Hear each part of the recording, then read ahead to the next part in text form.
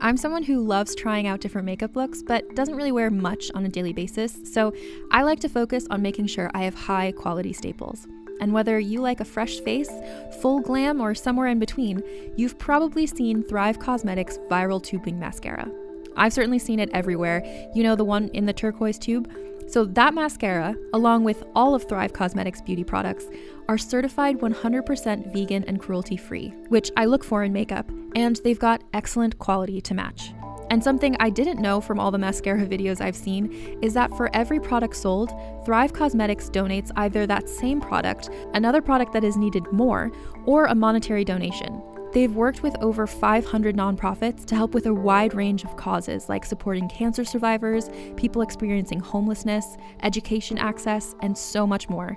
Knowing that makes me feel even better about using their products. And I do enjoy using them. Like I said, I like having high quality staples, and so my favorites are products that are multi-purpose, like the Brilliant Eye Brightener. It comes in a bunch of colors, and I like using them as eyeliner, eyeshadow, and even highlighter. Thrive Cosmetics is luxury beauty that gives back. Right now, you can get an exclusive 20% off your first order at thrivecosmetics.com/thrive.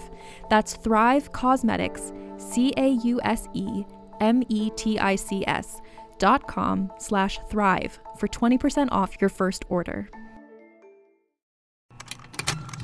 Contained herein are the heresies of Radolf Burntwine, erstwhile monk turned traveling medical investigator. Join me as I uncover the blasphemous truth of a plague-ridden world, that ours is not a loving God, and we are not its favored children. The heresies of Radolf Burntwine, coming January 2nd, wherever podcasts are available. Oh, Tony, baby, you're a mess. Thank Grimes, it's Tuesday. It's time for Trend Lightly. Are you ready? The trending news podcast for anyone who is literally not an absolute virgin. Extremely online, extremely clueless, horny for Bitcoin. Oh, baby. You're in the right place. Now it's time to meet your host, the Irish-American Tornado and the real Princess of Wales. We are back. Molly McAleer and Tiffany Maddox. Hello everyone, welcome back to Trend Lightly. Molly and Tiff here. We have just sat down with Caroline Calloway. How do you feel, Mols? I feel like I just spoke to Caroline Calloway.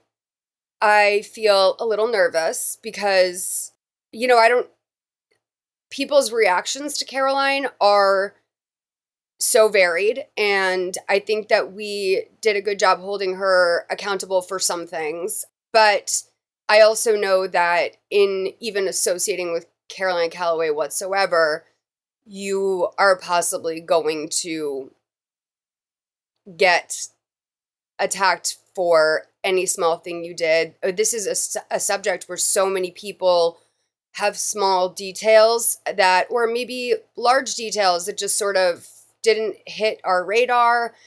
And that's something that it almost made me not want to do the interview at first. I had been asked by a friend of mine to please go get Caroline Calloway.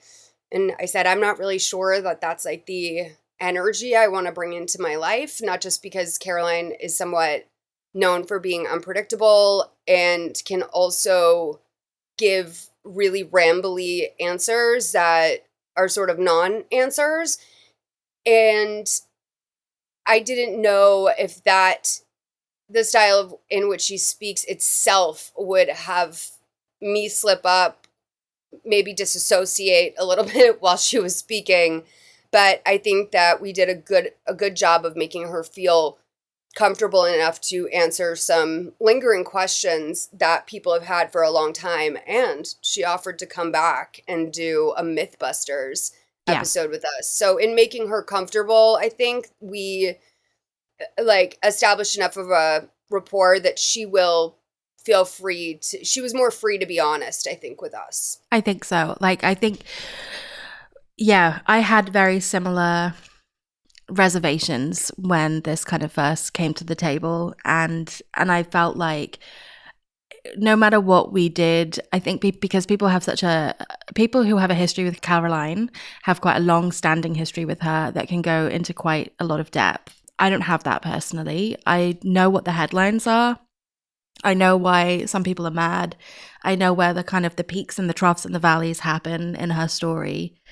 But I don't have a kind of a really deep, not niche knowledge. And I would say even among Caroline stans, there will be things and subjects and moments that will be of personal interest to individuals. And we would never be able to satisfy everyone in a short trending news podcast. And my approach, I think this is probably true of you too, which was like, we will treat her like a human being. We will treat her with fairness and compassion, and we will just have a conversation with her.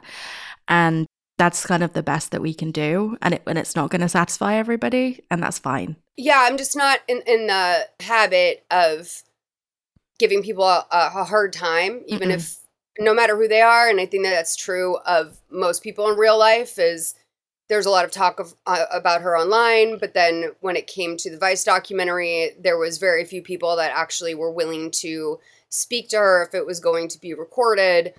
And one thing I meant to ask her is if anyone has ever come up to her in real life and said any of the stuff that they say online, because people tend to just not be bold like that. And so that,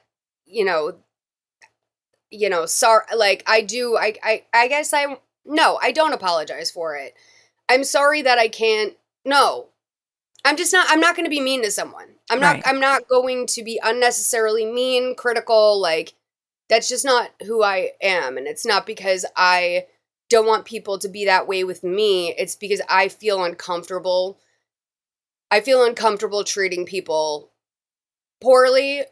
And sometimes I think I have a hard time taking people to task, and maybe that makes me a weak person, but it's also why I'm not a journalist and would never claim to be. I talk about trending news stories and Lifetime movies, which is pretty mild. It's pretty low stakes. And yeah.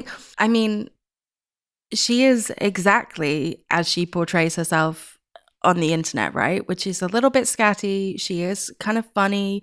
She's a little self-aware. She's also a little not self-aware at times. She's very, very personable and very, very likable. And I think it would be very dishonest to sit on a call with someone who I think... My impression of Caroline is that despite the fact that the things that she does online are often a lightning rod for people's vitriol, that I think she really wants to be liked. And I can see that. And I liked her. I liked having our conversation with her. I found her to be really open with us, which I was really appreciative of.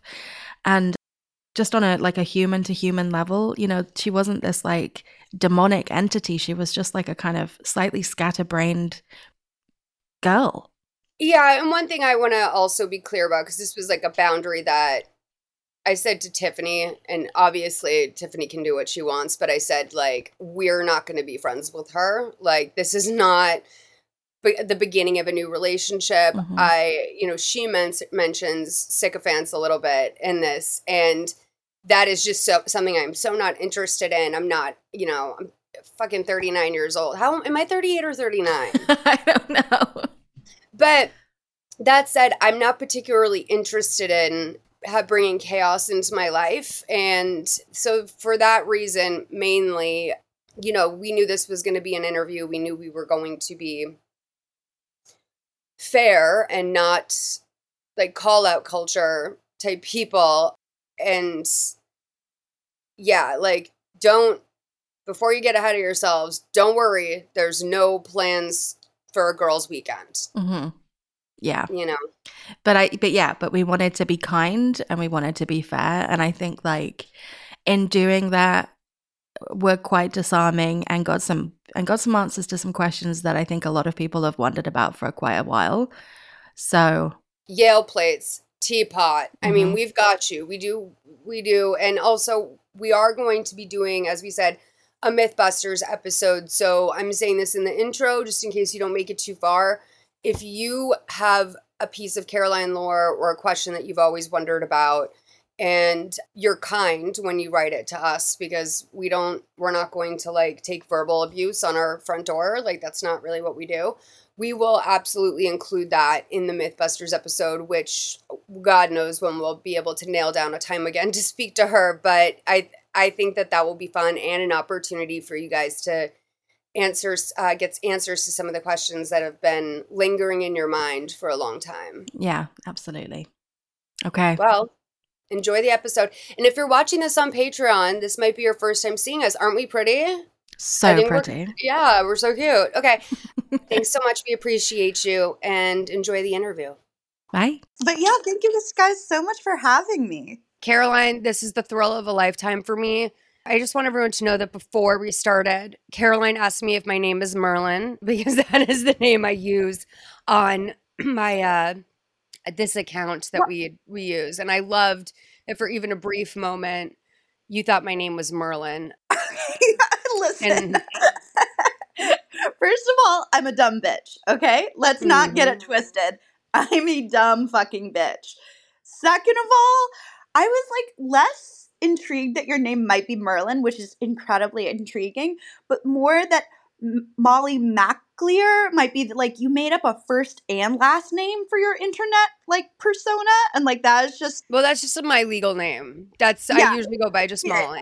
Yeah, that's your legal name, and I'm a dumb bitch. I'm glad we got that cleared up right off the bat. Now, Caroline, you and I do have a little bit of an internet history, because I was the first person who responded to your first ass shot on Twitter. And I believe I said, Caroline, I think you should consider taking this down, because I was worried that you did not know what you were getting into with the ramifications of sex work. So you said, no, Molly. So we do have a brief history, and I've defended you a lot. So if you search your name, you probably are familiar with me. Oh, thank you. I'm very pro sex work for others and for myself. And, I never would have been able to pay back publishers that $100,000 that I owed them had I not joined OnlyFans. So I'm very grateful to Twitter's nudity policies. And, I stand by that. I would maybe only, if I could say it again, I would only change it to say no, comma, Merlin. Period. Yeah. Well, yeah. So we're going to talk about your book, Scammer, that has finally come out. There's been a lot of people who I think are surprised, because there's quite a few people on the internet who have been preying on your downfall, so to speak. Yeah. And so I am really proud of you for getting it out in any form that you did. I think the Italian marble paper, etc., has been very ambitious, but a lot of people get caught up in the details. You know what I mean? So good for you, Caroline, on getting the book out there. And congratulations on the glowing reviews. There was like a 72.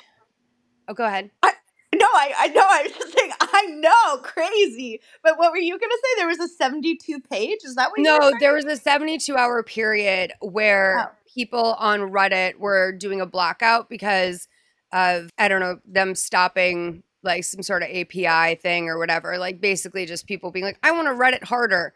And I thought it was kind of amazing that like the most glowing review, the one from Rolling Stone, came out during that 72-hour period. And I was just like, oh, they are so mad right now. I know there's people like frothing at the mouth because they can't get on there and talk about it. I thought I really liked the Washington Post review, which called it a masterpiece. I thought that was, I know Rolling Stone did do the Taylor Swift comparison, which I loved. I was just absolutely just freaking out over that. But I really loved the Washington Post one and British Vogue, but those are just my personal favorites. Oh, and I'm a Stylist Swiftie in the too. UK. Oh, amazing. Yeah, I forced Tiffany to talk about it every week. She does. Yeah, Tiffany's like, yes, long-suffering co-pilot. The things you do for the ones you love, honestly. Yeah. Well, I'm excited to clear some things up. I feel like this is the perfect place to do it. And I want to start by saying that in my legal document, I did ghostwrite it. And what's crazy is that I was actually working at Reddit will be shocked to know. I know they think that I've like never had a job and that I'm totally useless. But over the summer after my grandma died, I had been being her nurse for like basically like she had money set aside for her elder care, and I was saving the family money by like taking half the days of the week, and then they paid me half of what they would pay an actual nurse. So like we'd save money, I get to spend time with my grandma, everybody wins. But after she died, I didn't have a source of income. So I got a little 9 to 5 at a gallery here in town just to like pay for groceries because I was really sad about her death. She had been like a parent to me, and obviously I'm an only child. My dad's gone. My stepdad was also about to die from cancer, and I just didn't feel like writing. I was just really sad, but I needed money.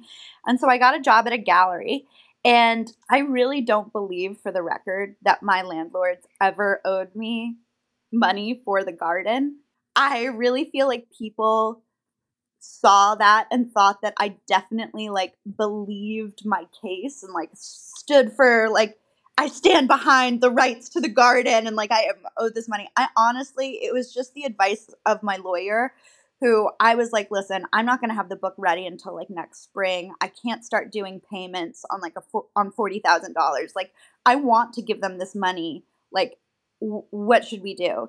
And he's like, they're not going to settle with you. They're really pissed about those photos that Rachel Rabbit White posted of the apartment, even though my agreement with Rachel Rabbit White, since she didn't have anyone who would be her guarantor, and she obviously is married to an ex-felon, and it was just a lot of trouble. She couldn't rent in the city. And I was like, listen, you can sublet from me.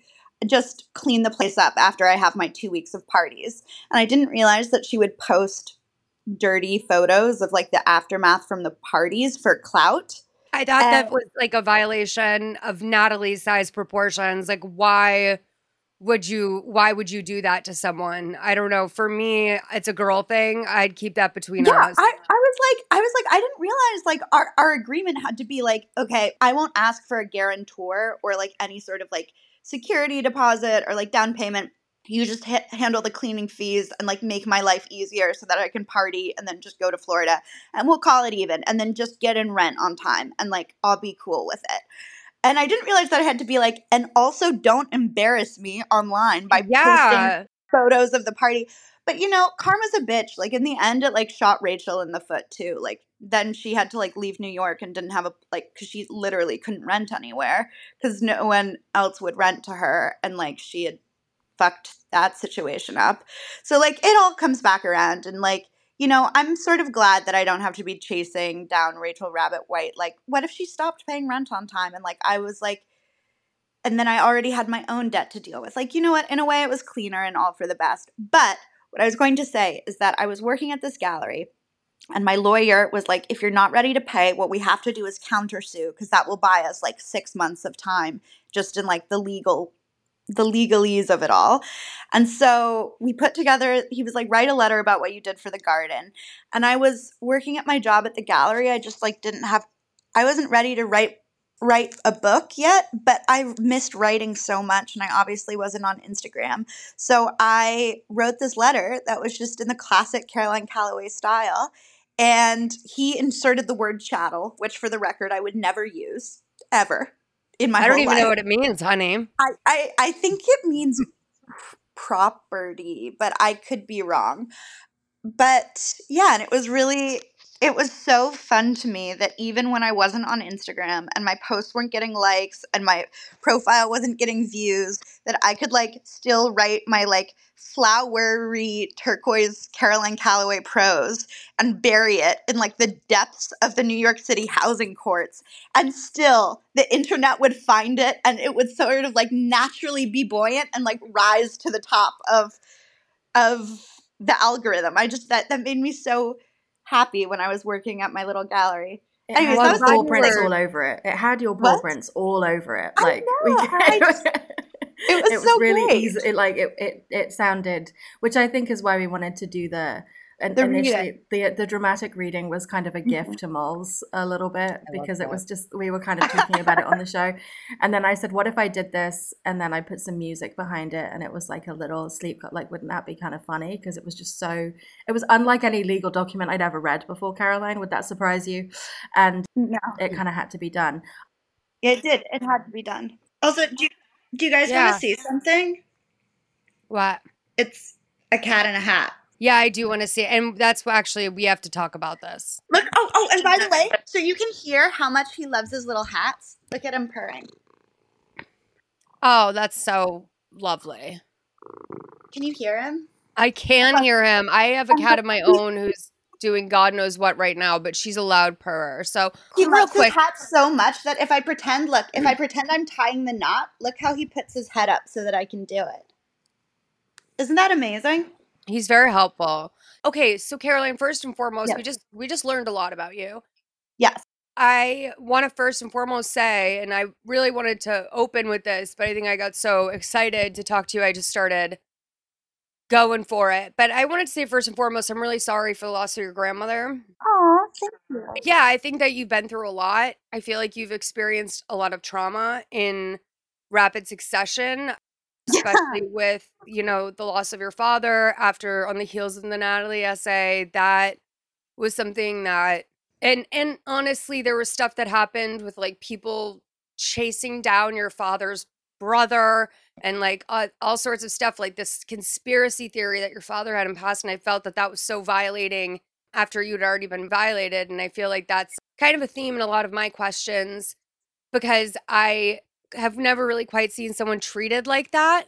And I just because someone revealed some kind of, in my opinion, nasty things about you in an article didn't mean that people had carte blanche to violate your life at all. Yeah. So I'm really sorry about everything that's happened with just your Thanks. personal losses, person to person. Really sweet of you. Thank you, Merlin. That's so sweet of you.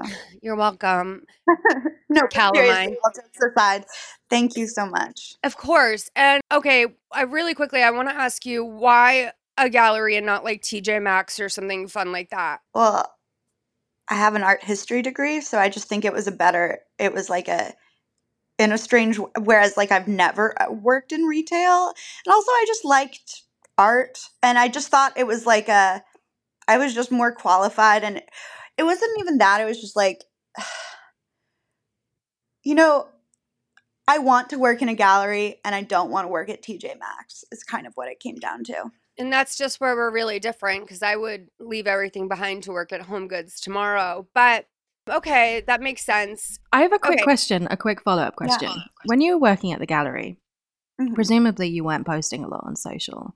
Like you were maybe in a bit of a black hole there, just kind of dealing with a lot.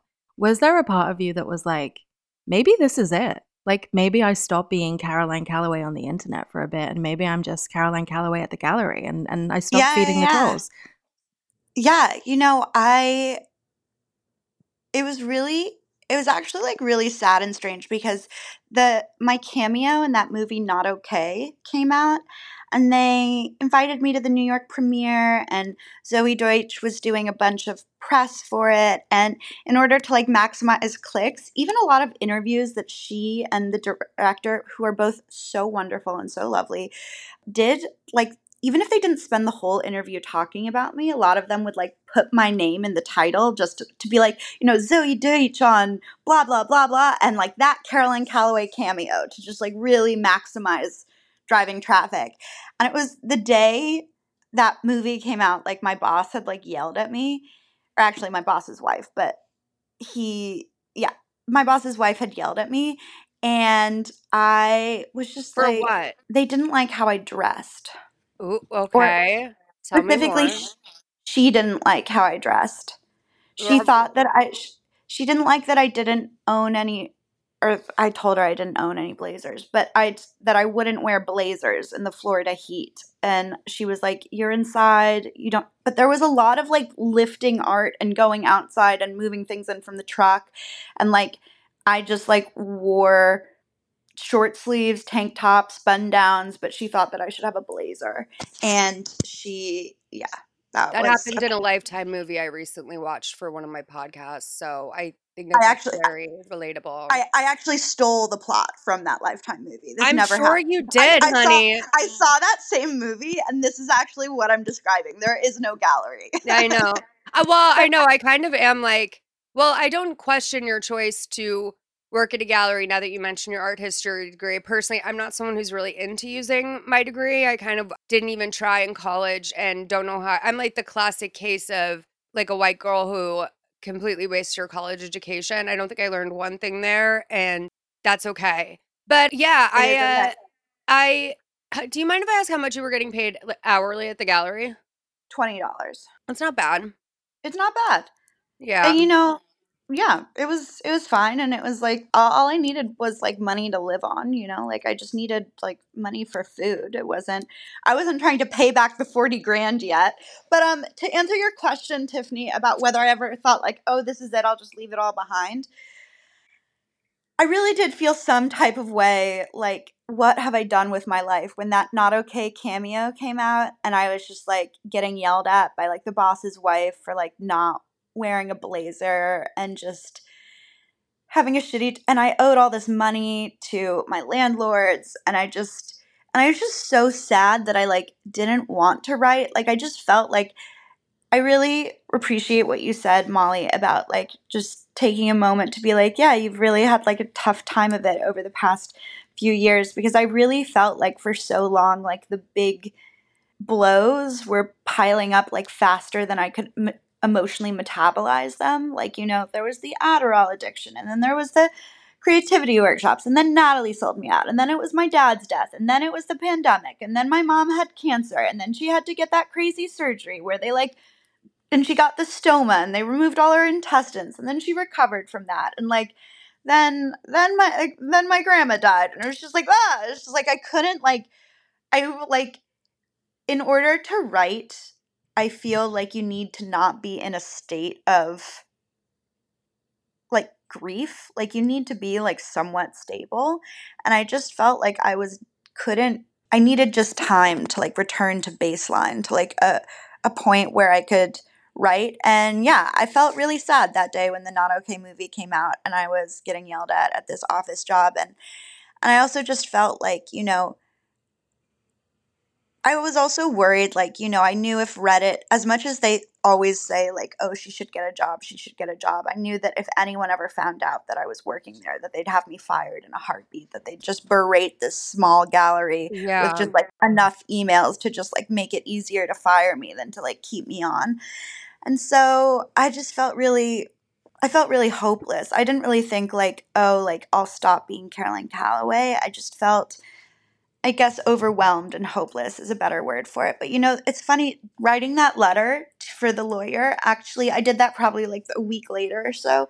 And that actually really cheered me up a lot, because it really made me happy to see it go viral. I know I said this to some effect earlier, but like just the fact that like I could be off social media, I could be working this office job, I could like not even be trying to go viral, and like my writing would like still find its way to the top of the algorithm, like so organically, like even when it's like against all odds and very buried. Like that really reminded me that like although Natalie did such a good job of like making people believe that she ghost wrote or even co-wrote like my Cambridge captions, like every single word about my time at Cambridge that I posted on Instagram, I wrote alone without her, totally me. And like that was the first time I started like getting real followers instead of those 40K fake followers. It was the first time that like I started getting real likes and real growth, and like I just reminded me that like my prose, that I whether people love it or hate it, that they will pay attention to it even when it's in a legal document, even when it's buried, and that is a kind of magic that I have to offer the world. And that just gave me, it just sort of, I did feel hopeless and overwhelmed, Tiffany. I'd never thought, oh, I'll give up, but I was just hopeless and overwhelmed. And then doing that legal letter actually really reminded me of, I don't know, it just gave me some confidence back and being like, yeah, you know what? And dopamine too, right? Because here's the thing about the instantaneous nature of social media is that, like, as you said, when you started collecting real followers and people started responding to what you're posting, kind of, I think, significantly alters your brain chemistry at that point to enjoy and sometimes be afraid of and sometimes anticipate what that feels like to put something out into the universe and have like instantaneous feedback or have like the world speak back to you. And I wonder how much of that was missing when you were at the gallery and not doing that. Like, did you feel kind of like, oh? Well, I know exactly what you're talking about, and I think it's so real. I think, there's a list of things that kept me from writing this book for so long, and some of them were bigger than others. But definitely on that list, like in top 5, top 10 things, would definitely be the fact that like there's no instant gratification for writing a book. Like you have to just be alone and for like days on end. So like I definitely do suffer from what you're talking about in other ways, but I think in terms of like missing the dopamine from Instagram, I think people often forget that like this wasn't like my first break from Instagram. When I first got off of Adderall right before I came back with the creativity workshops, I took about 18 months off where I only posted on stories very occasionally. Sort of like exactly what I did over the past, gosh, I didn't really do the math, but I think I took off. Are you ready to shop? Rakuten's Big Give Week is back. Get 15% back at hundreds of stores, and it's all happening this week, May 6th to May 13th. It's the perfect time to shop for everything on your list for spring and summer, like clothing, outdoor gear, and travel. I know I'm using this week to stock up on some warmer weather essentials at Ray-Ban and Ulta, and I love that Rakuten even helps me save on travel at sites like Hotels.com. Rakuten really is the best way to shop, and you can save even more by stacking cash back on top of deals. Plus, during Big Give Week, that cash back is bigger than ever. With Rakuten, membership is free, and when you sign up and shop today, you get an extra 10% cash back boost. That's an extra 10% cash back on top of the 15% cash back. You won't see higher cash back rates than these. Go to Rakuten.com or download the Rakuten app. Rakuten. Shoppers get it. Hey there, this is Justin Bartha. I made a funny new podcast, King of the Egg Cream. It has the greatest cast in the history of podcasts with actors like Louis Black. I'm torn by my feelings for 2 women. Bobby Cannavale. You can eat it, or if someone hits you, you can put it on your cut. Melanie Linsky. I wonder what these marvelous things are that look just like boiled chicken feet. Jason Ritter. I can break things and pick locks and kill people. Michael Stuhlbarg. The whole point is to inspire people that they should make themselves better. Ari Grainer. No, don't whet its appetite. What are you, an idiot? Me, Justin Bartha.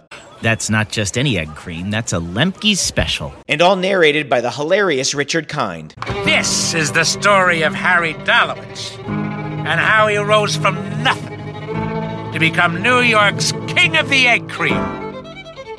So if you like funny true stories, come listen to King of the Egg Cream, available wherever you get your podcasts.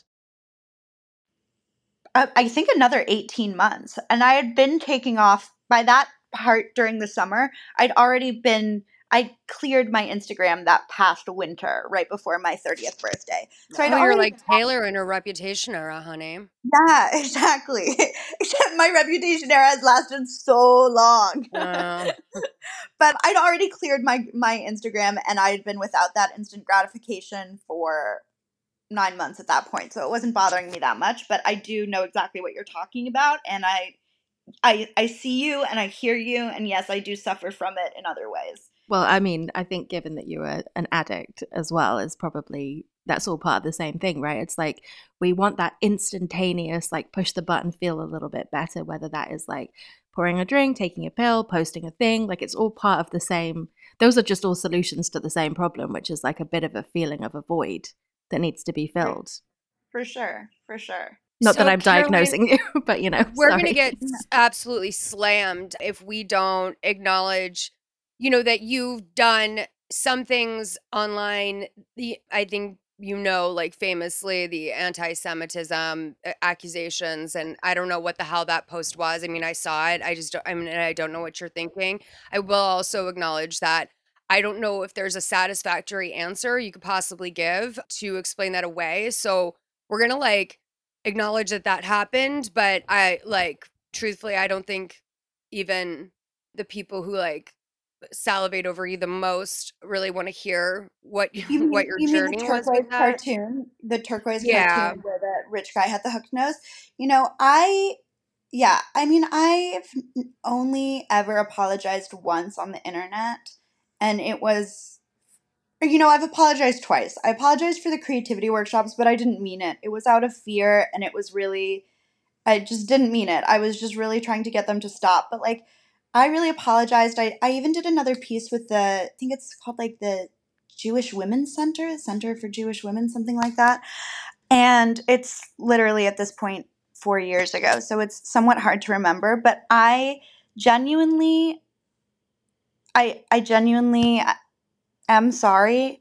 And I really think that as a child of Disney, and even just J.K. Rowling and like the hook nosed goblins at Gringotts, like I really think that I wasn't even aware of the degree to which anti-Semitic depictions of like evil witches with like that sort of nose, like I associated that with evil without even thinking about it. And I posted that cartoon and I'm sorry. It was a dumb mistake and I meant it. But I will say people always say that I, quote, joked about dressing up as Anne Frank for my OnlyFans. And I would like to clear this up because I think that accusation is very unfair. Whereas the cartoon, I did it. I'm sorry. That's on me. I fucked up. I see what I did wrong. And I've never done it again. And I apologized and meant it. With that joke that I made, I hate that fucking verb. What happened was the day that I announced my OnlyFans and that I'd be like, or maybe it was the week I announced my OnlyFans and that I'd be dressing up as famous females from literature, like famous literary heroines. I'd made a post where I'd like screenshotted my OnlyFans account and put it on my grid to obviously drive people to sign up so I could pay back the publishers. And everyone was commenting on it. It was obviously like a very wild thing for me to do. You were commenting on it. You were like, Caroline, don't do this. Like, I don't think you know what you're doing. And I was like, Merlin, I got this. But and by the way, I am pro sex work. I have a lot of friends who are sex workers, and with that comes a huge price. And I just didn't know if you were if I was ready to pay that. But I really, if you were scared or like about money or whatever. And I was like, there's other ways, babe, but I get it. Yeah. But yes, and someone commented amongst the hundreds of comments on that post. Someone said you should dress up as Anne Frank, and then they screenshotted they screenshotted my post of the OnlyFans account, and then posted that on their grid and tagged me in it. And you can see like the top 3 comments, which since they're screenshotting from their account, the top comment like that you see is your own comment. Like Instagram prioritizes, like, when you comment on someone's post and you look at that post, you see your own comment first. And so I didn't realize that the joke of that was that it was in one of the comments, like beneath that screenshot of my post. I thought this person was just like, lots of people were like posting about me joining OnlyFans. It was like pretty wild news. And I didn't realize that the reason they tagged me in this was to troll me with this comment that they had left. And so among the many OnlyFans buzzy things that I was reposting to my story, I reposted this post. And that is where the whole thing of me joking as soon as our mutual friend Alexis, who I love, actually was the one who like texted me and was like, bitch, you dumb fucking bitch. What are you doing? And I was like, I'm joining OnlyFans. What do you mean? And she literally to this day, rightly so, gives me so much shit about it because I don't know. On one hand, like I should have read the very small print, but when you're getting to like a screenshot of a screenshot, I don't know. I flip back and forth on it. Some days I really blame myself and I'm like, you should literally read the fine print. But there are other days where I'm like, I'll take the L for things that like I really did wrong, like posting that cartoon. Totally on me. I'm sorry, I mean it. Will never happen again. But that I really think people twisted the situation to fit a narrative of me being evil. And I'm just sick of it. It's just not, it's not That's true. kind of what I mean by the fact that like, I don't think you will ever give an answer that people who were hurt by that will accept. So it's almost one of those things where it's like, I don't want you to feel like listen, I'm the first, I agree with that. That's not good. But I also feel like you'll never be able to solve Yeah, that or whatever. heal that problem. Rational people can look at the situation for themselves and make up their own minds. Now, this is what I am not so happy about, Caroline. Okay, tell me. I watched the 60 Minutes Australia interview, and Yeah. what the hell is up with holding Matisse by his neck? You can't do that. They have little tiny muscles in there. It's so bad. Yeah, I think he likes it. He purrs when I do it. You know that can be an anxiety reaction too, though, right? Purring. Yeah, I have heard that, but like he also like does the slow blink. Like I know my cat and I think he likes it, and you know, I've never let the internet's opinion on a cat they've never met affect how I love and care for my very best friend in the world who I'm with 24/7, and I'm not going to start now. Okay. Fair. So I watched your Vice documentary. I watched it actually with my boyfriend, and I asked him the other day, I was like, do you remember that Vice documentary about that girl? And he was, yes. Like he knew like right away. And I was like, oh, okay. So, I thought you took a really interesting approach there to try and engage with the snarkers. And what inspired you to take that approach? Was that something that Vice approached you with, or was that you saying like, this could be cool? Well, the gallery was only a pop-up thing. Like it was only during the Sarasota is very much a like winter time. Sorry, I'm re-gluing on a nail while we speak. Sarasota is very much like a winter. What's it called? That's like snowbirds, yeah. Snowbirds, yeah. It's very much a snowbird town.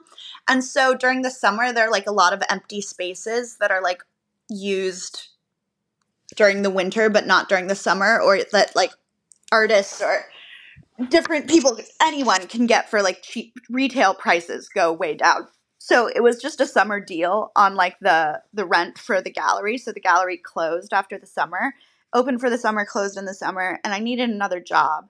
And I wanted to start paying back my landlords. And so I was like, I need to be making more than $20 an hour. Like I could just get a job at a different gallery and keep doing this, but like I'm not accumulating any money. It's paycheck to paycheck. So I was like, I need to make more money, but I also want to start writing. So I want the maximum amount of money for like the least amount of hours worked. So obviously film and television was the way forward. And I pitched Vice and they gave me 10 grand to work for like 4 days, which was awesome. And they also gave my best friend in the world from Oxford 10 grand, and they flew him out to Florida and paid for all of our meals. So like that was sort of the premise of why I did that. But why I did specifically with the Reddit is that I wanted something, I needed a plot that wouldn't really get into like my day-to-day life in Florida. Like I didn't want to do like a welcome to my world here sort of thing. I wanted to keep that private. I didn't really want to do like anything like exploring the past. I really just wanted to do something that was like about me, but that was ostensibly about like something, as much about something else as it could be. And I've also was like always really curious about the Reddit. I mean, like it's really like it's so, I'm in such a better place now, but like there have been times in my life where like I really felt like that community would be the death of me. Like it was so bad. Like especially like as you were saying, like when that whole conspiracy of like them trying to convince not just other people that I was lying about my dad's death, but like it was so it actually made me feel like I was losing my mind when they would send me DMs just being like, how do you sleep at night? You're a liar. Your father's still alive. I just talked to him on the phone. And that was just like, I hadn't even deleted his number from my phone yet. Like I felt crazy. Like I still sort of felt like I could still talk to him on the phone, like I could have talked to him on the phone last week, but now I can't. Like it's a crazy thing to wrap your head around. And like, yeah, and just the other stuff that they've done, just like everything from just being like, I'm watching you sort of messages to like, they once, we don't have to get into it. They once did this prank trying to convince me that my college boyfriend had leukemia and was like dying. And that really fucked me up. I'm like, anyways, I just really wanted, the Reddit had really, sometimes I really feel like they were just like killing me. That's fucking crazy. Yeah, I just felt like they were killing me, and I don't talk about it a lot. I think this is a great place to do it because I think this is a very internet-y place. Whereas like when I go on like mainstream news, I'm not really like talking about the Reddit because I think that's like no one here on this podcast like doesn't already know about Reddit, like whereas like I don't want to bring awareness to like a demographic that wouldn't already know about it. But anyways, I was really curious about them, so I thought we could do this burner phone thing. And yeah, it was actually so helpful, and I'm so glad that I did it because I really thought that like one of two things would happen. I thought either that there was a chance they might be like strangely sycophantic once they talked to me. Like I thought there was a chance. I didn't think it was likely, but I thought maybe they might like try to suck up to me or just like be really effusive, and sycophantic's a good word. And then, but I thought what was more likely was that it would just be like undiluted vitriol. Like they'd just like want to like scream at me or rant at me or just make me feel like shit the way they do online. And what happened was neither. I spent 3 days calling these people. I must have called in the Vice documentary. We had to edit out so much. I mean, like literally, we had 21 minutes to like recap my life up till now, do a brief little Florida segment, and fit in the whole plot of this Reddit cell phone and calling them. But in reality, we shot just Reddit content of calling them for 3 days nonstop. I think I probably talked to about 100 people a day. And I would say 99%, I would say 298 or even 299 out of 300 people reacted the same way. They just wanted to talk about themselves, which I was not expecting. They weren't angry at me. They weren't sycophantic. They literally just struck me as so lonely. And Oh, word. I know, right? And it helped me so much because at first when I was doing it, I was still like a little, even in the weeks after, I was still a little bitter, and I was like, these basement dwelling mouth breathers, like I was still like, I was sort of, I felt triumphant at how lonely they were. But after I sort of, with more distance, and once the dust settled with my emotions from the whole thing, and I sort of, like now, starting with like even just 1 month later and constant until now, I'm just so glad I did the Vice thing because I just have so much more empathy for them because like they make me feel so fucking alone and just like an evil person that makes the world worse who should just disappear.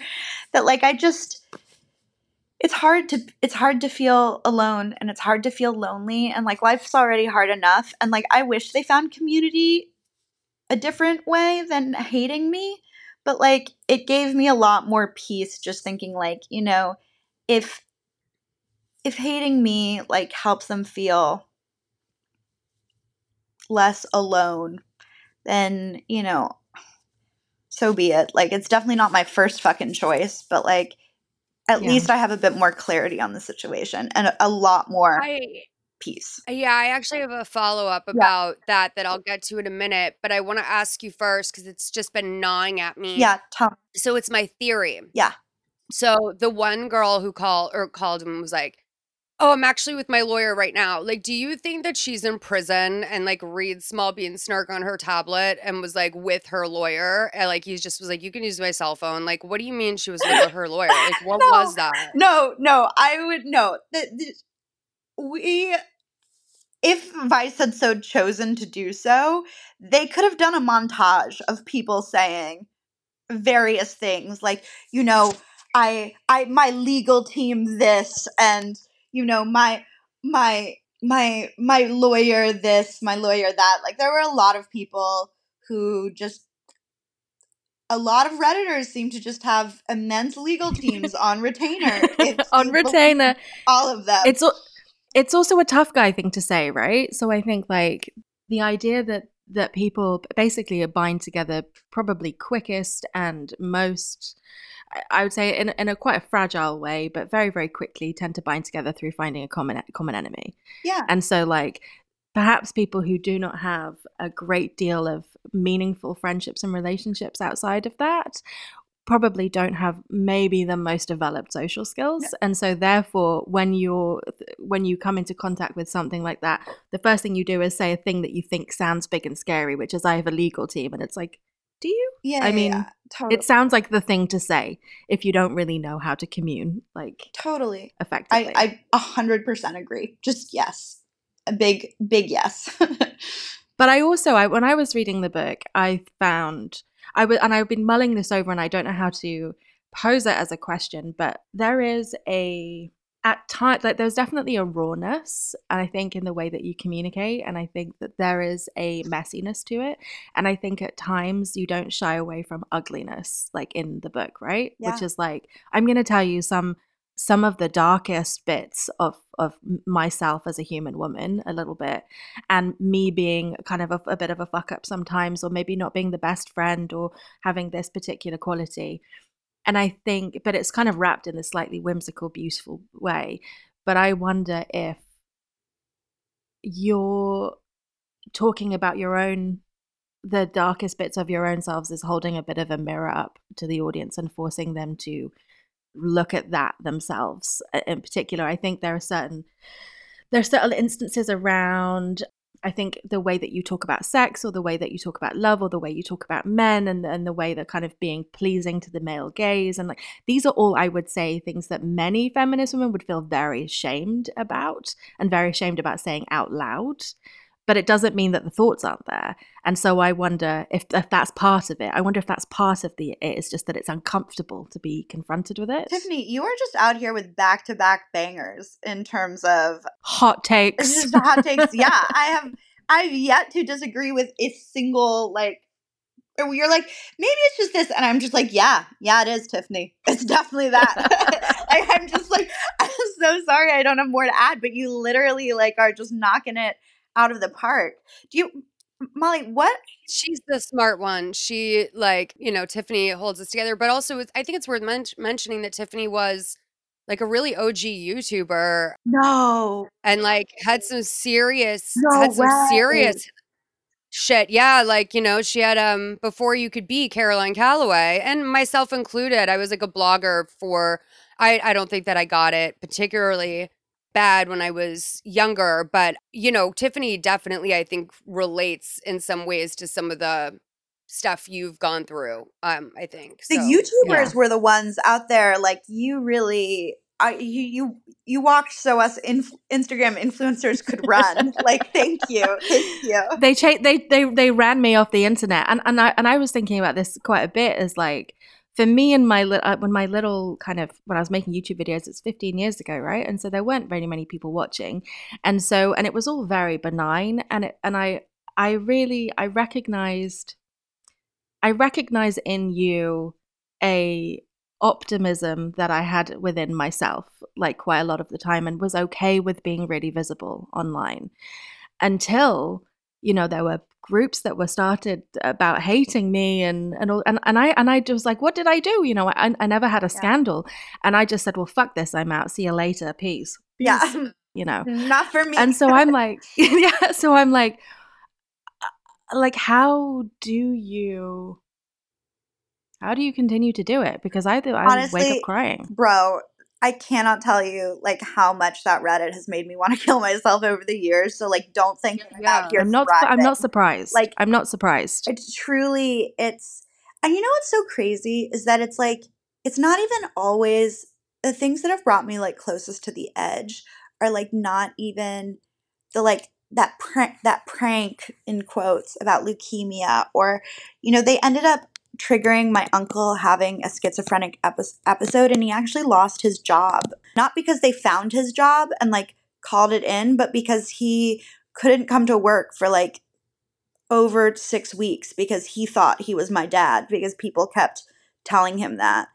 And yeah, and he had been there. It was a really good job for him too. He was a receptionist at a dentist in Fairfax. And anyways, the point is like that stuff is really like concrete. And when I talk to people about the Reddit, I often find myself gravitating to those really big moments just because I feel like it's the only ones that people will like have the appropriate empathy for, but the ones that like really get me honestly are just when my own brain chemistry is doing whatever and it's just a random Tuesday and I'm just having a bad day and someone fucking sends me a screenshot where it's just like them like I don't know, making fun of my nudes from OnlyFans or like talking about just like how I'm like have no friends and everyone hates me or how I'm just like so insufferable and like I don't have any fans and even if I write a book no one will read it because the only people who care about me are on the Reddit. Like sometimes it'll just be like a comment like that or like that they feel their need to like I have no proof that people who send those sort of things directly to my inbox, not just a screenshot, but like say it in a message, are burner accounts from the Reddit. But I feel like if you have 0 followers and 0 posts and you're only following me and you're sending me like these sort of DMs, how could you not be part of the Small Bean Reddit snark? Like surely that has to be like 99% of the time there has to be some overlap there. But yeah, it's so hard and it really bothered me for years and years and it was just the fucking worst and I can't tell you how much it hurt me and it really took talking to like hundreds of them with the Vice doc that really just like it was I still have my bad days with it and I still think it's like kind of crazy that these sort of places exist, but like I believe in freedom of speech and like I don't want to censor anybody and like it helped talking to so many of them and just hearing them like after you're on your like 75th phone call of the day and it's just someone trying to tell you about their lives and their lives do sound like I would never repeat what they told me, but like they have their own problems and like they're going through stuff and like they have their own parent issues and health issues and yeah, it just helped humanize them and it just helped me realize that it's not about me, it's about community and it's about loneliness. I'd be interested to know what the analytics for that Reddit look like pre and post, like to see if the talking to people made an impact in any way. Do you know? I do know that I actually ended up talking to someone. Oh God, I'm gonna get so roasted in these comments for not knowing the like correct Reddit terminology. But the president of the Reddit, the moderator, I think is actually the right word. The like, moderator of the Reddit, I ended up talking to for a while, like an hour, and they actually like quit the next day and they like nuked their whole account and they had to get a new moderator. So that's do you still speak to anybody? Was it, like did you form lasting bonds with anybody? No, I really did like that moderator a lot. That was the one in the Vice documentary that I was like, are we gonna get married? Like that was that one. But the thing is they were all on the burner phone account. So in order to keep in touch with any of them, I'd have to like go back into the burner phone account because it's not like they're all on my phone in like my personal text message or even my personal I think that's healthy. Yeah, it was a one-time thing. It was an experience and it was what it was and now it's over. So I know that you say like you're hurt by them saying that you have no friends or whatever, but and I'm not going to say that directly because I don't know everything or everyone in your life, but I was very kind of defensive of you and very upset by those final weeks in New York where you were having people come through and then people would basically have no problem going online and being very transparent, disparaging you and your living situation. And it reminded me of, of course, the Marina Abramovich piece where she had a bunch of like weapons and all sorts of things on a table and you could come through and do whatever you wanted to her. Yeah, I actually am not familiar with that piece, but I get exactly the metaphor, the comparison, that you just felt like I was opening myself up to people to hurt me. Yeah, well, it made me feel like yes, I think you were opening yourself up to for people to hurt you, but I also found it very troublesome that more people didn't come in and see what was going on there and say to themselves, hey, like, this feels like something I should not be at or I should not exploit. Like, this isn't a tourist destination. I felt like people were treating your place like a tourist destination and they were willing to go sit, at your tableau and like eat salads and then just get online and say things that would make me crumble as a person after opening up my space to them in a vulnerable way. For what it's And so, yeah. For what it's worth, I'm not sure how many. If there were any food at these parties, it was pizzas that other people ordered. I was not cooking dinner for any of these people. These were like raucous parties. Like there were lots of drugs, there was lots of wine. It was like a 10-day bender. And honestly, like I stand by this. I think a good party should have your closest friends, some medium acquaintances, and a sprinkle of absolutely fucking random strangers. Like, I think that, and you can say that you think a party should just be, your friends from childhood who you trust with your life. But I really think it adds a little oomph, it adds a little spice to any party to just have some random fucking strangers. And, it's funny how, like, how you can feel so deeply about like a party or a series of parties over 10 days, 10 parties that you weren't at. You're like, I really feel so bad about these parties. And I was there and like, the only people who went online and who said disparaging things were like the random strangers who I don't even know. And so like, that's obviously a liability that I was aware of going into like inviting strangers into my home, and a consequence that I was aware of and very okay with because I think it made a better night. And it sucked. I wish they hadn't done it. But like, my real friends would never do that, and they didn't do that. And in a strange way, I think that makes a really lopsided view of these parties because the only people like posting content about like, I don't know, what my floors look like are definitely going to be the random haters. And they can say, like, I don't even know Caroline, and like, I don't even know them. Like they owe me nothing. We had a good time. They added spice to my parties. Like everyone brought great gifts and great wines. I had a great time.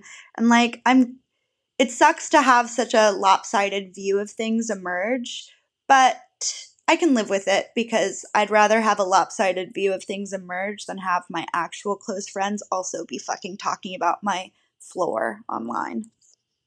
Yeah, I mean, listen, I agree that all parties involve a good mix, but at the same time, I do think that one thing that should be present in all your guests is a sense of, well, I mean, I guess treating you with dignity. Like, I feel like that's one thing that just really bums me out is watching people not treat you with dignity, or in ways that I consider to be inhumane. Because, yeah, Caroline, like you have done some things that have really pissed people off. I don't think the whole thing starting from this fucking whatever you called it. What are the creativity workshops?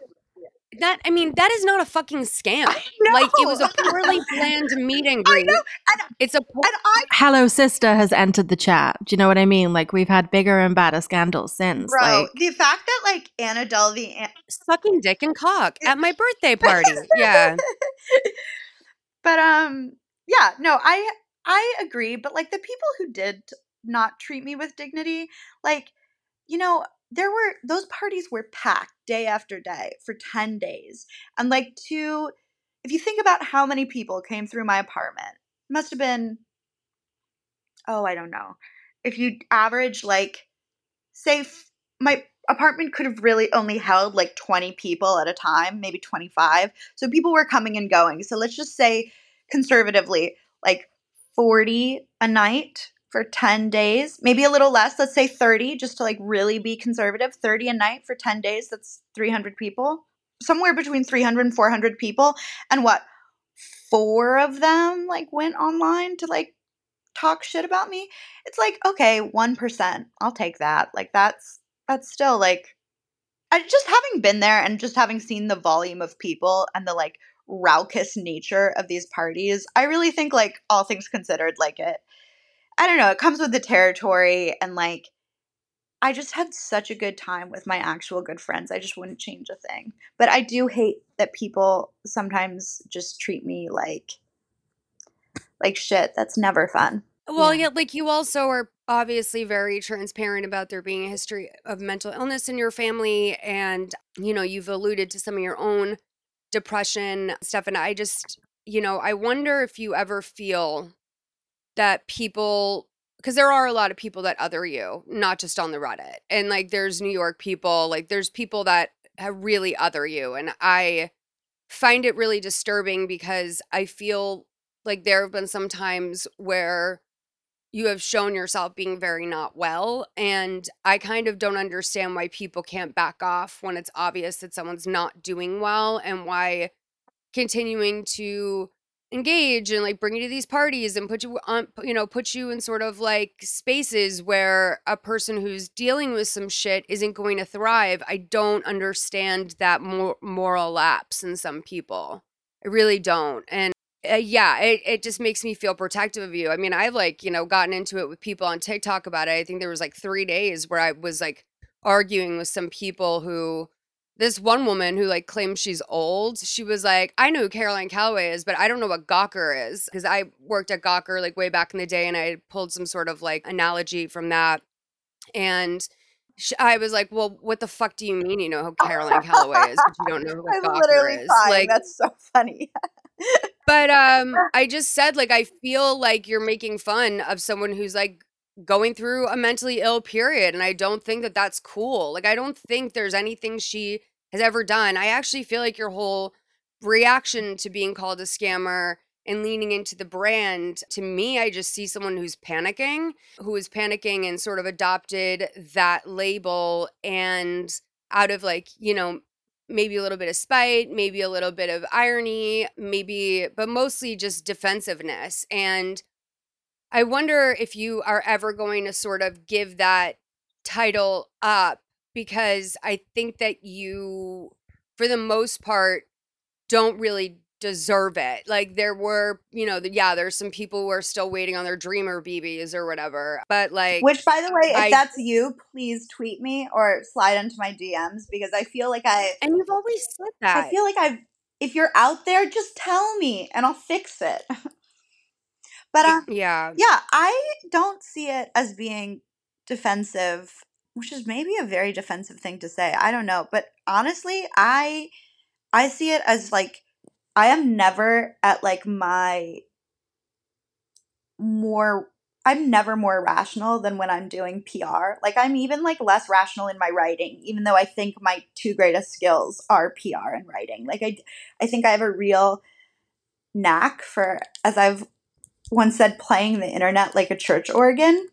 And I think using the title scammer, I think it's one of those things where it's like people often see other people's responses or like their actions as like they feel how they would feel in that situation. And like leaning into scammer might have been something that an idea to you that brings you a lot of panic. But for me, it just seems so fucking obvious as the rational thing to do. Like, look how Elizabeth Holmes, like she tried to do that New York Times thing where she's like, no, I'm not a scammer. I'm just a mommy. And like, everyone fucking lost their shit and hated it. Like, to me, like, I look at that and that makes me panic. Like, I'm like, that bitch must be crazy because that's a crazy choice. But, like, for doing scammer, it's like, okay, my SEO, like the search engine optimization, already connects my name to the word scammer. So already by naming my book that, I'm going to boost every article about the book in how how Google ranks those search responses connected to my name. On top of that, think about how good it is for the lore. Why, in 5 years from now, why is Caroline Calloway a scammer? Oh, her first book was called Scammer. Boom. Perfect. So smart. So long-term good.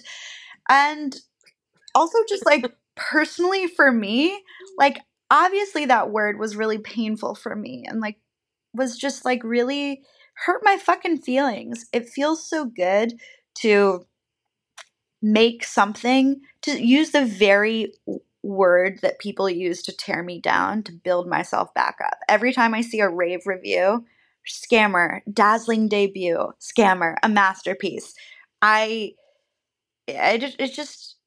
it really does something for my sense of self and my own resilience. So like I know you might see it as defensive, but for me it's just like cool plain logic. Like of course I had to name my first book this. It was the only thing. It was the move that made the most sense. Like how would I ever do anything else? It also makes sense to me because I've noticed that sometimes I find that you say the thing that you're not supposed to say and you say it out loud. Yeah, and I think that's part of my God, I hate it when like girl bosses are like, and that's my superpower, but like yeah, like it's definitely a tool I have going for me that, you know, I think I do that more subconsciously than I do that consciously, but I'm aware of that being one of the things that people are really drawn to about my prose. So like, yeah, that also works for scammer. So, but do you have any questions? I'm really curious about, you say that you have been like a long time, like that you have questions. Like you said before we started that you have personal questions that you've wondered about. What are these questions? Tell me. I'm dying to know. Okay, well, I mean, you know, a lot of this does come from the Natalie Yeah. piece, which I was in New York when I read it with my friends, and my friend and I went to meet up with another friend at a bar, and I just said to my friend that I was meeting, like, hey, I'm really sorry, but like, I'm not going to talk a lot right now. Like, I actually might not even be zoned in on the conversation because I have to read this. Because, like, I was just, I mean, truthfully, Caroline, like, I don't really care for Instagram, like the, you know, the connections with like Oxford and Harry Potter and stuff like that. Like you would never have landed on my page if it wasn't for people making such a big stink about it. And the fact that Natalie was even able to pitch a story to the Cut that got picked up about you, and like I'm just like I'm still mad at Natalie. I have more anger towards Natalie than you do probably. But I have a question about the Yale plates. Yes. Where'd they go? Okay. I am going to be honest with you. I think, and you know, the truth is I don't know, but I'll tell you my hypothesis. When Natalie called me up the day my father's body was found and tried to get me to sign that Netflix deal where I get $15,000 and she would get $1 million, and if I didn't sign, she'd only get $100,000. During that phone call, I was like, "Hey, random question: do you know where the Yale plates are? Because I don't know." And she was like, "No." Like, and we spent a moment. That phone call was really she did a great job being my friend and making me laugh during that phone call and making me feel like, you know, that $15,000 and her forgiveness and her friendship would be a really valuable, beautiful thing for me to have. And she really like indulged me with trying to figure out where they went. And so we sort of retraced it. And I think something that she changed in her article, and I don't blame her for changing, this is like a small detail. I'm really like, for people who like get mad at either me or Natalie or any memoirist for changing like a small detail that like is irrelevant to the story. Like she gave me those plates not in New York but in New Haven. She made it sound like she gave them to me. She said that. She said that her mom had found them on the street or something, and that her mom had found them, but she made it sound like, at least as by my recollection, that she was talking about like being in my apartment, and she said that her mom had found them at Yale because her mom works for Yale, but she made it sound like she was talking about like being in my apartment, and she's like, when I gave Caroline, like she cried.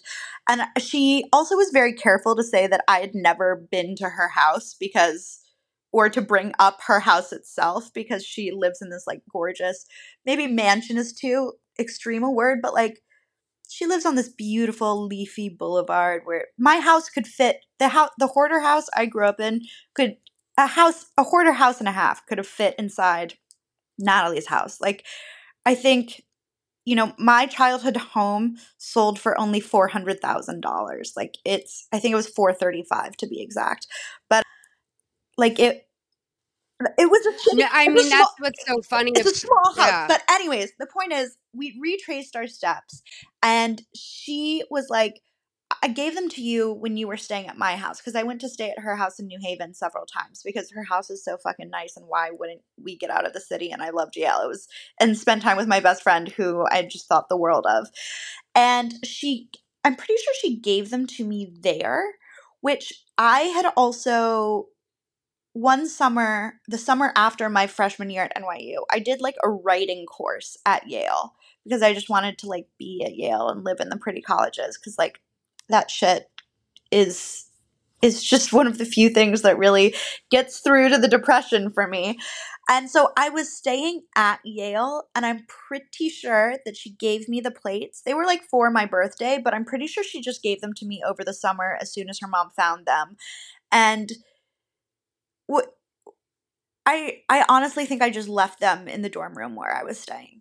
Because I think I was just like, when I packed up my stuff at the end of the summer, like packing up all my stuff in my suitcase, I think, you know, after years of boarding school and just even like common fucking sense, I think I just saw that, because she wrote like fuck Yale on the back. So like from the top, they looked like normal dining hall plates. And like I had also brought plates from the dining hall like back to my room just to eat off of, like sneaking it out, like classic student shit.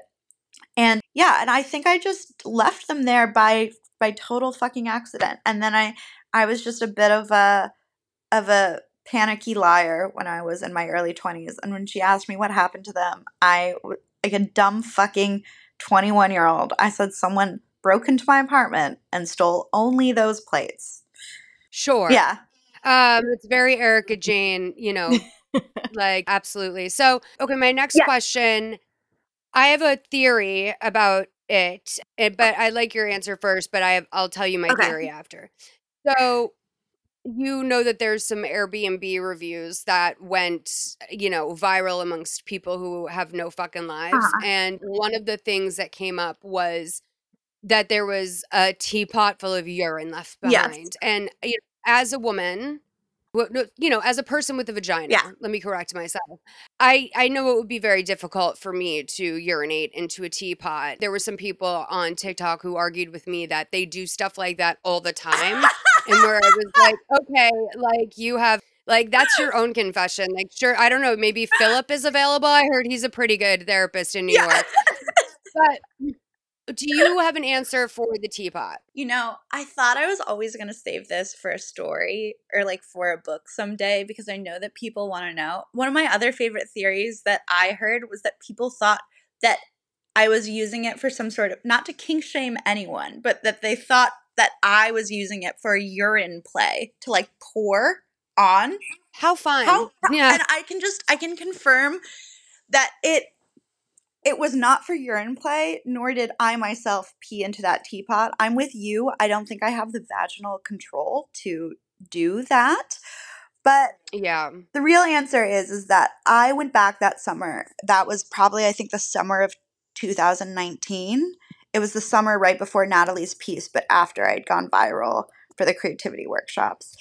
And I had a bunch of friends still there doing PhDs. Like, this is like, we graduated in 2016. People go off, do their masters. 2019 is like, if you graduated in 2016, this is like this is peak everyone being, or not everyone, but it's only dwindled since then in terms of like how many friends I have in Cambridge, but I still had a lot then. And we had a really pretty raucous party. We all went out to a pub in Grantchester.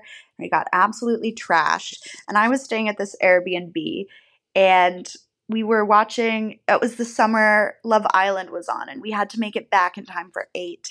And one of my friends honestly wanted to hook up with one of my other friends, and she had a crush on him since we were undergrad, and she hadn't even known that he was back doing a PhD, and they had been hitting it off over dinner.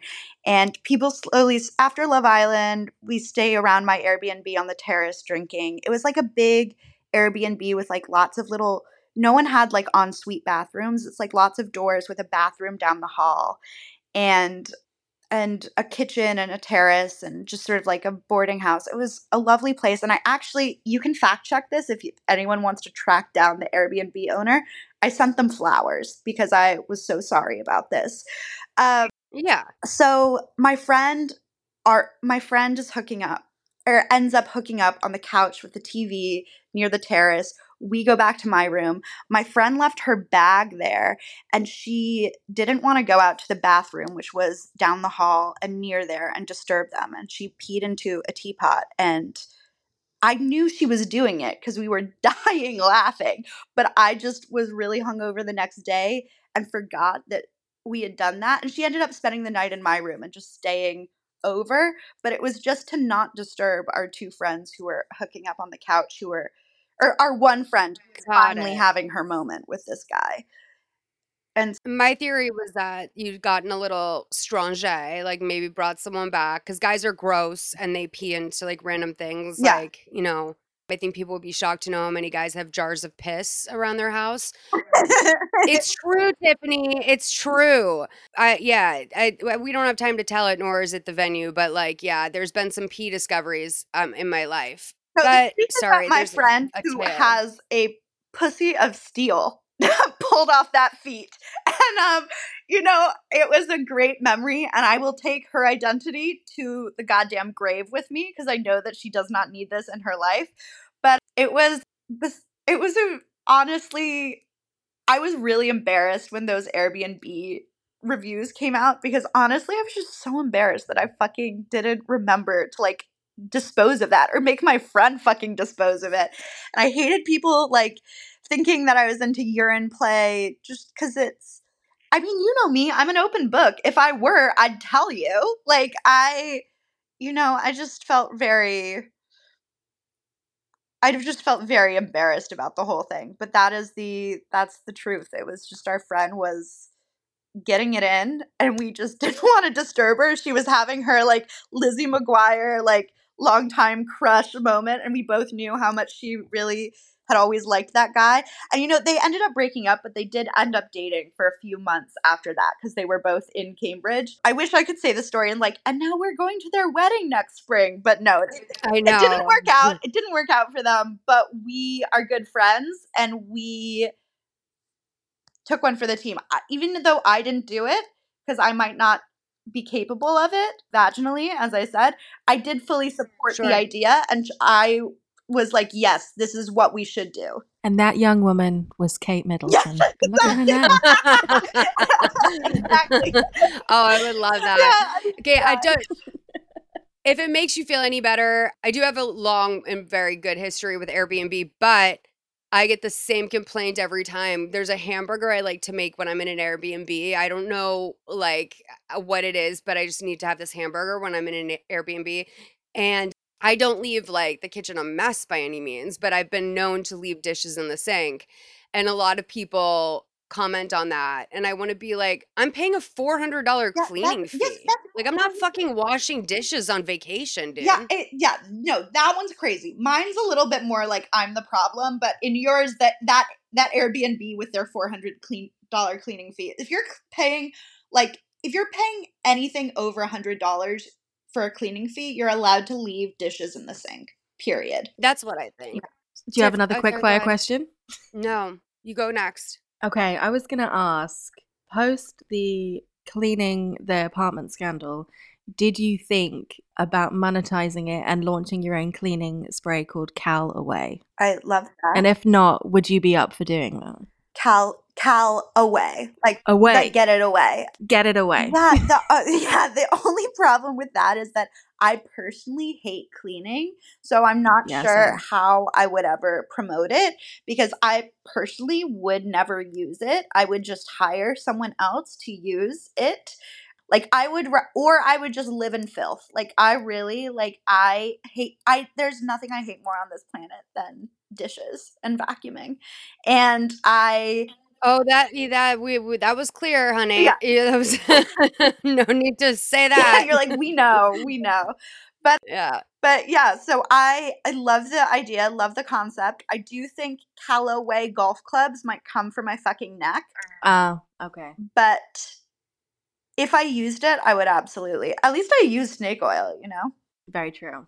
I have another Okay, yeah, question. I hit have a me. quick fire one for you, which is what is I know like I will definitely get some shit on the Reddit for being compassionate and nice to you, but I'm genuinely interested in knowing what is your sun, moon, and rising sign? honey. I'm a quintuple Sagittarius. I'm Are you Sagittarius, actually? Sun, Moon, Rising, Mars, and Mercury. Did you not know? I can't believe you didn't know that. And maybe it's on me for not bringing it up. But isn't that like, doesn't that say Shit. everything? Okay, well, suddenly, yeah. Okay, great. Yeah. It's so funny. I personally am not sure if I believe in astrology. Sometimes I do, sometimes I don't. I go through phases. But I feel like the existence of me makes other people believe in astrology. Like, I feel like I tell them my sun, moon, rising, and they're like, okay, now I believe in astrology. Believe it. Yeah. I believe it now. Any more myth busting questions? I'm sort of loving these. Well, it's a little bit of a myth buster, but it's not really. Like, no, it's actually not a myth buster. I might have more myth busters. Let me just like think on that while I'm talking.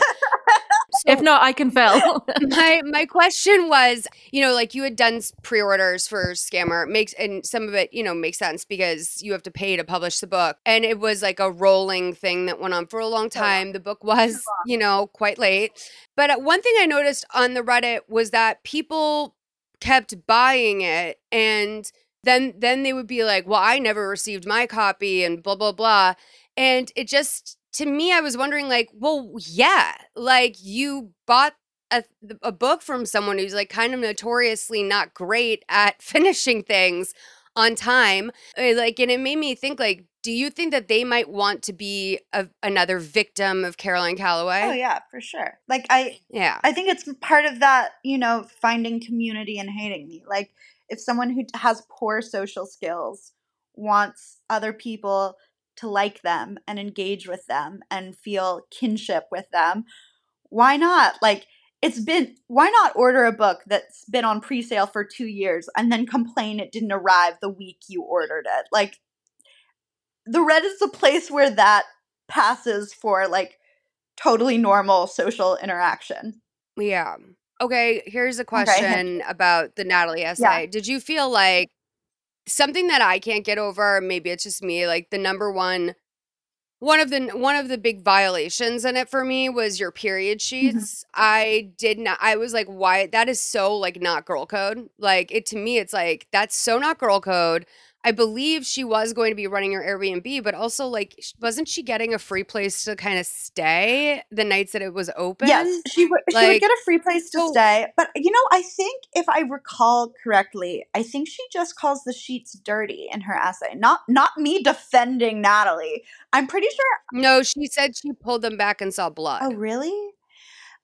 Yeah. I thought she left that part out, but maybe that's just like a trauma memory for me. Maybe I just like was so hurt and humiliated. I just like blocked it out. Like I just like I disassociated. But yeah, that what's really crazy to me is that like she did such a good job of like making me feel like she was, even though she grew up with like, her aunt was the editor in chief of O Magazine, and like she was a nepo baby, and her aunt got her first writing job, and like even for her book, like arranged a lot of the like reviews, like she had a lot of writing connections. And on top of that, her family had more money, her family was more stable, her little sister went to Brown. Like it was just, her mom worked for Yale. It was just like a nice, happy, lovely family. And I had come from this like really like, my dad was clearly crazy, and like I like had a lot of childhood trauma and like lived in a hoarder house, and like we like didn't have, my parents would have done anything for my education, but beyond that there wasn't money to spare, and they also had no social connections. Like my mom went to college in like Appalachia, and my dad made not a single friend at Harvard, nor did I get any legacy treatment there because I literally applied 3 times and was rejected, or twice. And I really felt like I had to like make my own way. I had to like create writing jobs for myself. I had to like create this demand for details about Caroline Calloway and then hire myself to fill that position. But yet she made me feel like, when I told her she could live at my house for free, it was very much like, yeah, of course I can. Like when I told her she could have my apartment. And then when I was like, you know, I'm so sorry, but like my dad just changed his mind on a whim and told me he wouldn't just pay rent, which is like, now that I think about it, it's like, why was he paying rent anyways? Like, of course I needed to Airbnb it out. But she felt so aggrieved.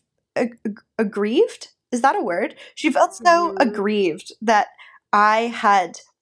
that she couldn't stay at my house for free, and that like I was really a bad person for taking away this home where like I would just pay her rent. And similarly, like when I gave her 18 grand to co-write the book proposal with me for publishers. And when I didn't end up writing the book, it was a loss of her of 32,000 grand.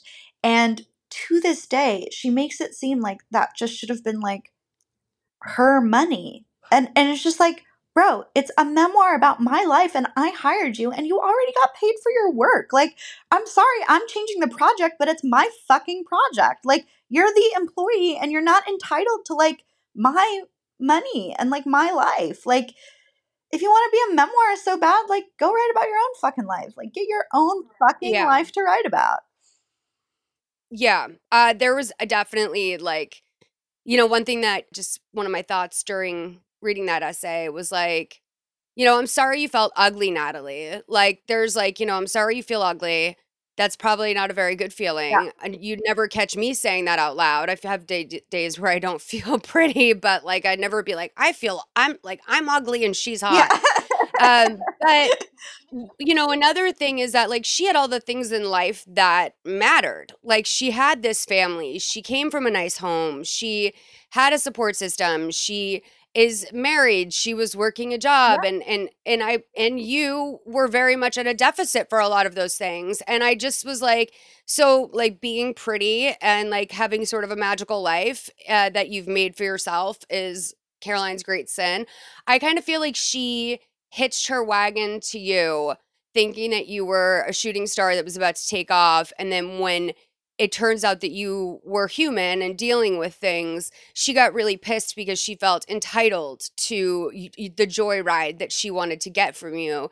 And just like sort of the nerve of like then actually finally getting what she wanted and making her money off of you and then signing $1 million deal, which honestly, like, just for me, like Ryan Murphy's. She ended up signing for just 100,000, so she didn't end up getting the 1 million because I didn't give her my life rights. Got it. Ryan Murphy is like a different animal, like in just in terms of like I think everyone knows that he creates differently and he's attracted to different stories, and that's why his shows are so inventive. But with the way that she wrote about you, like there is sort of a silent rule in Hollywood or maybe a not so silent rule. And I'm sure that this extends to the corporate world, et cetera, where I have less experience, that like you don't shit talk people you worked with. It's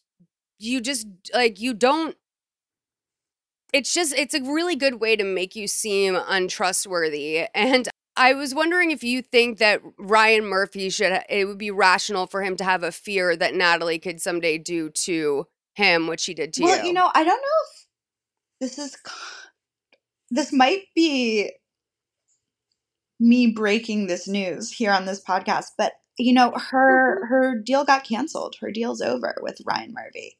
They had a showrunner working on it, no writer's room yet, no scripts. But after the Vanity Fair piece and somewhere around the Rolling Stone review, which was really positive, and the Washington Post and British Vogue, they shut it down. The showrunner's working on something else now and the deal's over. I mean, she still gets to keep the money for the option, but they're not making it. And I don't want to give too much away, but I'm very excited for some meetings next month. And I'm very excited to I know Ryan Murphy's moving over to Disney, and I'm very excited. Maybe Ryan Murphy was worried about getting stabbed in the back because he's no longer working with her. And I'd be very interested in giving him my life rights, especially if Lena could be involved. It would just be the perfect case scenario. But that's a pie in the sky dream. It's more likely I'll have to choose between some different options. Back when you were first going on LA meetings after all of this, you mentioned that you were meeting with an actress who might play you, who's like one of your dream actresses. Can I ask, was it Maude Apatow? No, but Maude is a friend and she is a dream actress. I would love for her. It wasn't Maude. I met Maude later, but I love Maude and she is a dream. So who was the person that I'm not going to say. you... Okay, that's fair. I mean, you've been very transparent so far. Yeah. I'm shocked that we got the tea about the not the tea, the tea about the teapot. So, Tiff, do you have any? I told that story too. I was planning on saving it for something someday, but I figure this is such a chronically online audience. Like, if I were going to say it, like, you know, I was never going to like tell that story on NPR. You know, like this is probably the place to do it. Well, thank you, Tiff. Do you have more questions? Yeah, I do. It's more of a. You know, we should. I don't know if you guys want to do this, but if depending on the reception to this episode, we could do like a rapid fire Mythbusters episode where your viewers could like ask their questions and like we could make a list. I think that would be a great idea. That's like my dream. It would be amazing. I'd live for it. Okay, let's do a follow up. That's you guys. You heard the idea. I don't know if you're gonna leave that in or leave this part in, but if you're hearing this, an idea was just born. It's called Rapid Fire Mythbusters with Trent Lightly and Caroline Calloway. And you need with Merlin and Tiffles. With Merlin Tiffles and Caroline Calloway. You need to leave in the comments any of your questions that you would like busted. And I'll answer really as many of them as I can. Seriously, the only reason I'm not saying the actress is because like we're still like would love for her to play me. Like as long as like it's not affecting my life currently, like I'll be totally honest with you guys. I think it would be I have a funny feeling that I think being completely transparent, I had a bit of a knot of anxiety in my stomach about doing this interview. Why? Not because of you, because I actually find you to be really open and transparent and really like personable and lovely and funny and kind. And I think the concern was that when we said that we were going to do it, I knew there would be a visceral reaction for people who would feel that perhaps in our treatment of treating you fairly, that we would be treating you overly favorably. Mm-hmm. And what I didn't want to do was point score with strangers on the internet at the expense of you. I didn't want to be like, well, that was such a slam dunk they did on Trent Lightly. They really held Caroline's feet to the fire. Mm-hmm. Because that beef is not my beef to have. It's also not how I like to talk to people. It's not how we wanted to have you here and receive you. And so I was like, I kind of went into this thinking, well, it doesn't really matter. We're damned if we do and we're damned if we don't. Like someone's going to be upset about it. And I'm kind of like, if that's your beef, then if you have questions, that's fine. And so I think if we do open it up to the audience and say, what are the things, what are the myths that you want busted, then I think it kind of closes the loop a little bit. And we've done our due diligence, but I have no intention of roasting you for the sake of roasting you to get clout. I think it's just really unkind. And I don't want to get shot in the face. No, but the thing is that you've shot in the face from the internet, you mean? I think. No, I don't want to get shot in the face with a bullet. Oh, yeah. That's the kind of fear that I have. Yeah. I did buy Quick Clot though, so I will be able to. One of the things that people have, like the Reddit that they've done that's been really effective over the years is for a while there. Like I'm talking like 2019, 2020, even 2021. There were so few people. This is when the book was still on pre-orders and late. And there were so few people being nice to me that they could do a really effective job of like really bullying and like really giving any reporter, any podcaster who was anything but like rude to my face, that they could really make their life hell in the comment section for a week afterwards. I'm just like, no one fucking wants that in their life. And so I think they did a really good job of like not just preventing kindness, but making sure that people were really rude to me. But something that's so great about all these rave reviews is I finally feel like we've reached like an inflection point where like there's enough people genuinely liking my stuff that they just like that sort of campaign of being mean to the people who are kind to me. It's just they're just too many people, and it's not so effective anymore. So I'm sure you will get some pushback, but at least it's not as bad as it once was. Oh my gosh. Yeah. And we'll also acknowledge that there's some headier stuff that I know people will feel like we didn't touch on. I'll put a Google form in the show notes so that if you guys want to ask your questions, you can do that. There is no comment section on podcasts. Okay, I don't know what I'm talking about. Okay, I have to go. You guys figure it out. You talk Okay, bye. Bye. Bye. Well, that was that. Tiff, look, I think that this is going to be something that I'm going to be thinking about for a long time. I do black out a little bit when I'm doing an interview. Like if I've ever done anything on TV, I have no recollection of what I said or how it went. I really think that that's the case here as well. The video element might have been what tripped me up. But I'm going to be unpacking this, I think, for quite a while. Yeah. Yeah. I'm looking forward to doing a bit of a follow-up. Definitely. But for now, I think we're probably just going to process. Yeah. And we are interested in your feedback. If you can say something critical in a way that is kind, or not, you don't need to be like sucking our ass or whatever. But if you can express yourself in a way that is something constructive. That's appropriate. Yeah, constructive and appropriate to bring to someone's doorstep that you wouldn't mind being on the receiving end of. We will absolutely do a Patreon follow-up where we answer some of our questions. And then, of course, whenever we get Caroline back, we'll also do Mythbusters. And those are two separate things. So, yeah. One last thing. I want to be super clear about this. We did not seek out this interview. She came to us. She came to us. So, and of course, we're not going to turn down that opportunity. I mean, if Julia Fox DM'd us too, we'd be like, well, I mean, if Julia Fox DM'd us, I think I'd be in a coma. But yeah, I was excited by the fact that she wanted to talk to us. And I hope if you guys do feel like shooting me in the face, I do have quick clot, so you will not succeed in your goal. And yeah, don't leave shoot Pigeon an orphan as well. Come on, you can't leave this little baby an orphan. My best friend Christina, who would have taken Wags, is allergic to cats, so she'll truly be out on the streets. So, Tiff, I love ya. Love ya. Love you back. Love you hard. We did it, baby. We did it, Joe. All right. Bye.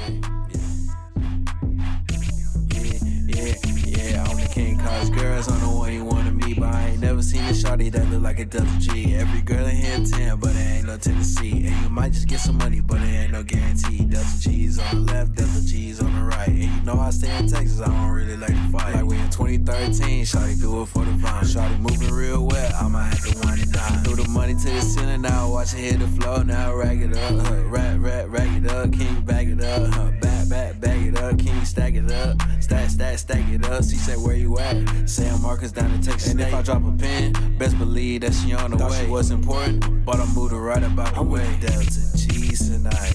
Told her, baby, I got G's tonight. Get a scholarship. I ain't smoking on no THC, low tolerance. All these ladies telling me I'm finna blow. Like they tell her, shout out TurboTax, tax refund. What's another? Like the quarterback at recess. No rush. You gon' end up like the Call of Duty mission. No rush. This ain't UT. Why your shirt orange like a pumpkin? Mama called me, asked me how college is. And I said, bus.